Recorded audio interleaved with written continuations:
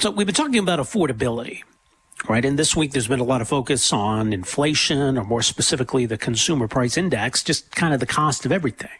Because this hits us in our pocketbooks, right? If you're paying more for gasoline, if you're paying more on your mortgage, if you're paying more at the grocery store, if you have to pay more to buy a vehicle, whatever it is, if you're paying more, that means you have less for other things, right? So this is all pretty relevant to Canadians. It's not a surprise, as pollster Darrell Bricker was telling us earlier, that affordability is a concern in this election. Now, the reason why certain things are more expensive, I mean, it does vary. You're paying more for gasoline because the price of oil is up. The price of oil is up because that reflects some of the economic recovery that's been happening so far this year. Although, we've seen the price of oil actually sliding the last 5 or 6 days here. So there's one reason why you're paying more for something. But when it comes to food, when it comes to the price at the grocery store, it's a different question.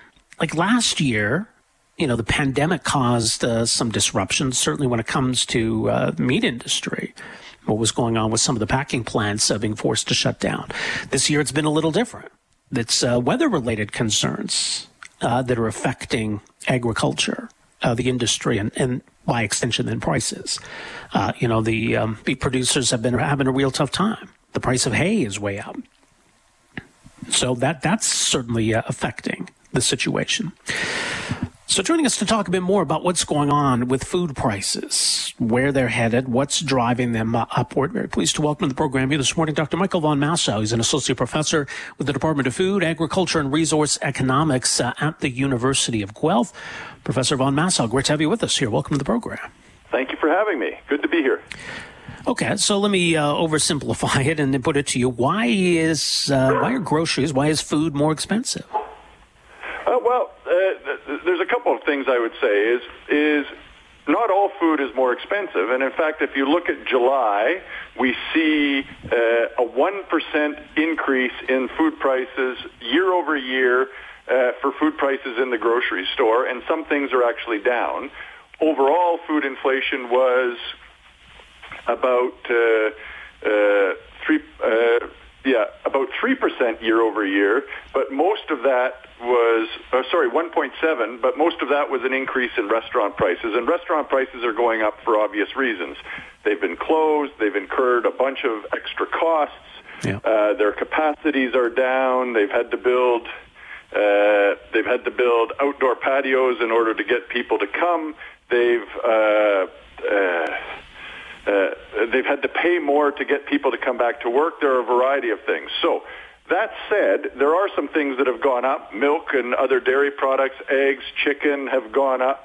So we've seen some increases, and those are likely largely associated with some of the COVID impacts that you talked about in the introduction.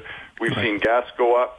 We've seen shipping costs go up. We've seen capacity in the shipping industry go down because things are slowing down, so it's harder to get access to shipping capacity. So all of those things have impacted some of these things that we've seen go up.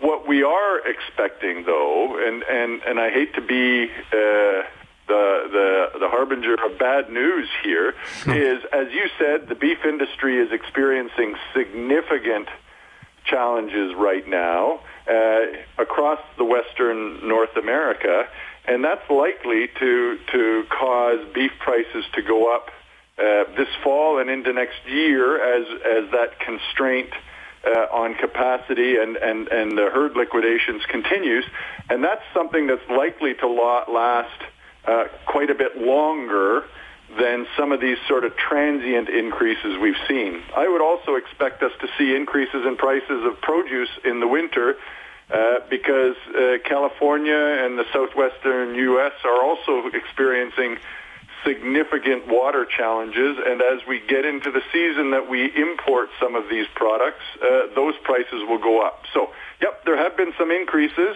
I would say going to the grocery store, according to Stats Canada, on average is about 1% year over year, which is close to what we would normally expect, but we can expect some pain coming in. Mom deserves the best, and there's no better place to shop for Mother's Day than Whole Foods Market. They're your destination for unbeatable savings, from premium gifts to show-stopping flowers and irresistible desserts. Start by saving 33% with Prime on all body care and candles. Then get a 15-stem bunch of tulips for just $9.99 each with Prime. Round out Mom's menu with festive rosé, irresistible berry chantilly cake, and more special treats. Come celebrate Mother's Day at Whole Foods Market. At Evernorth Health Services, we believe costs shouldn't get in the way of life-changing care, and we're doing everything in our power to make it possible. Behavioral health solutions that also keep your projections at their best? It's possible. Pharmacy benefits that benefit your bottom line? It's possible. Complex specialty care that cares about your ROI? It's possible. Because we're already doing it. All while saving businesses billions. That's Wonder made possible. Learn more at evernorth.com/wonder. In the future.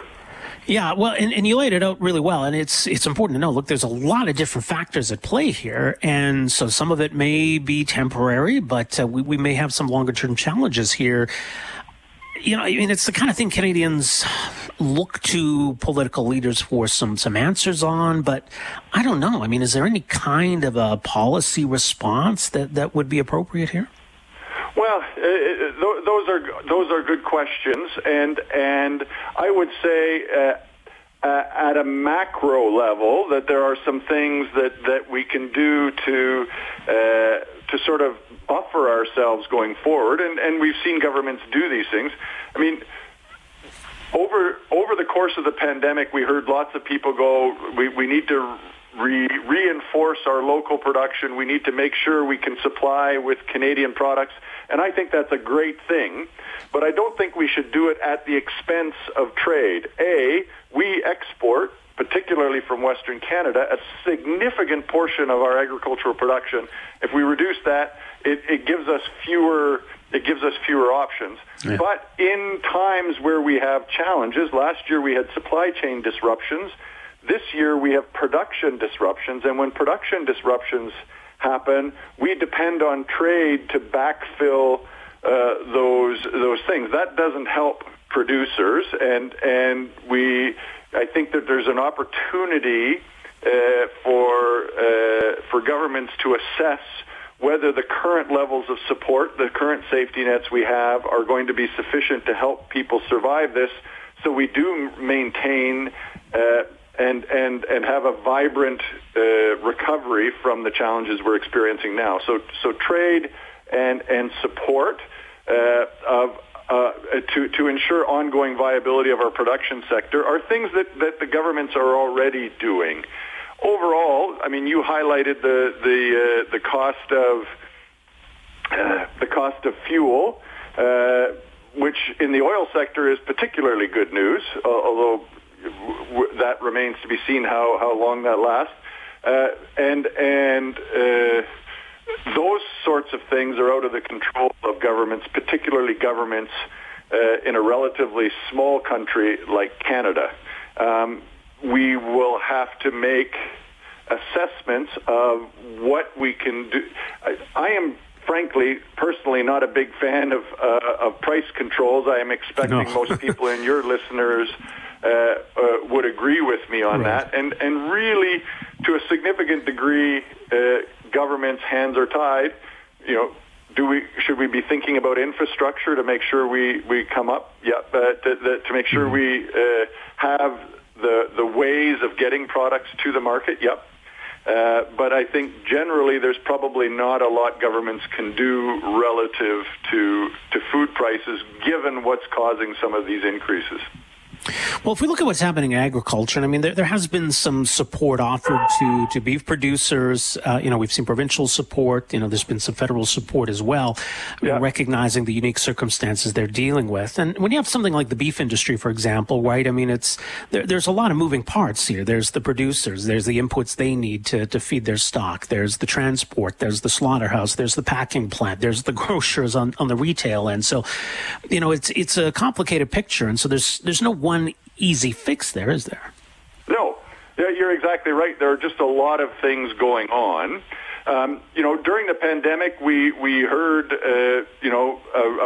we need to expand and diversify processing capacity, because when those plants closed down last year, we saw small increases in beef prices, but we saw this is the second year in a row that beef producers are getting a big kick in the teeth, because last year they struggled to sell product because the plants were closed, and this year they can't keep their product because there's not enough feed even to get them through the summer. We're seeing herd liquidations, and as you said, there are both provincial and federal programs to help through, and packing capacity doesn't help you if you don't have the animals. So it's a little bit like the boy sticking his thumb or his finger in the dike. If you put your finger in one place, it's almost like it's leaking somewhere else. So, I think we need to look at all of these industries and say what infrastructure and what supports do we need throughout the industry to make sure that it remains viable in the face of some of these challenges, and think about what we need to change if we're going to get more frequent. This is the second significant drought in the last 10 years. We had another one 2013 or 2014, I don't remember exactly when, to think about how we increase the resilience of the industry in the face of more frequent extreme weather events. Some great points. We'll leave it there. Professor von Massa, thanks again for joining us here this morning. Appreciate it. Thanks for having me. Have a great day. All right. You as well. There you go. Some thoughts from Dr. Michael von Massa, Associate Professor at the Department of Food, Agriculture, Resource Economics, University of Guelph.